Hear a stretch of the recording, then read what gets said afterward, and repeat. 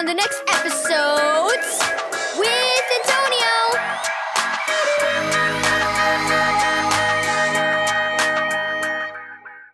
Thank you, Keys for Kids Ministries, for this daily devotional.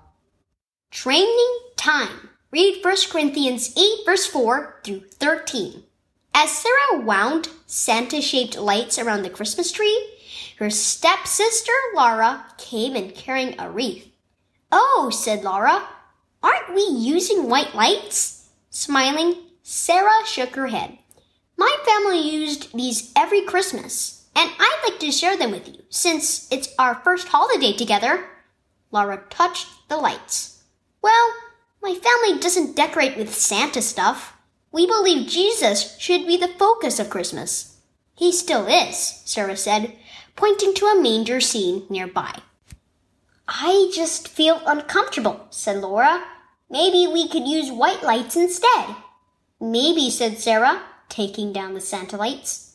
I'll be back." Sarah walked to the garage, where her dad was organizing. She sat on a box and sighed. "Decorating with Laura is impossible. All I did was put up Santa lights and she freaked out." Dad glanced at Sarah. "Laura and her mom haven't been Christians long.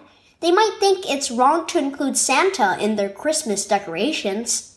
"That's silly. Santa's just a fun tradition. Laura needs to get over it." Dad looked around and then slapped his forehead. I'm out of tape. Can you drive out and buy some?" Sarah laughed. "I can't drive." "There's nothing to it. Hop in." Dad opened the truck door and Sarah climbed into the driver's seat.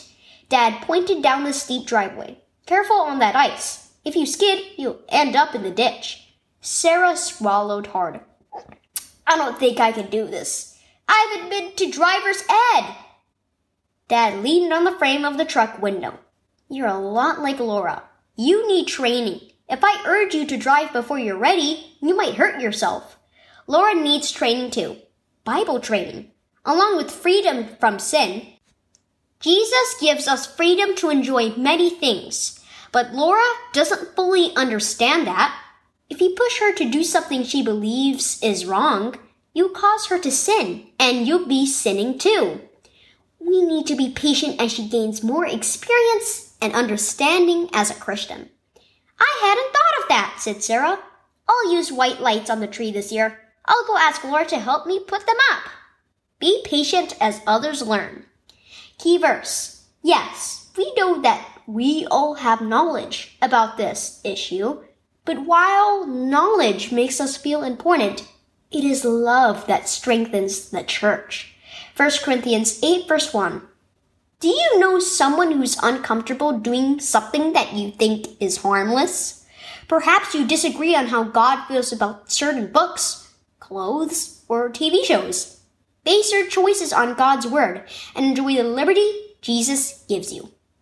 But never push others to read, wear, or watch something when they believe it would be wrong. Be patient and trust God to help them understand the freedom they have in Jesus.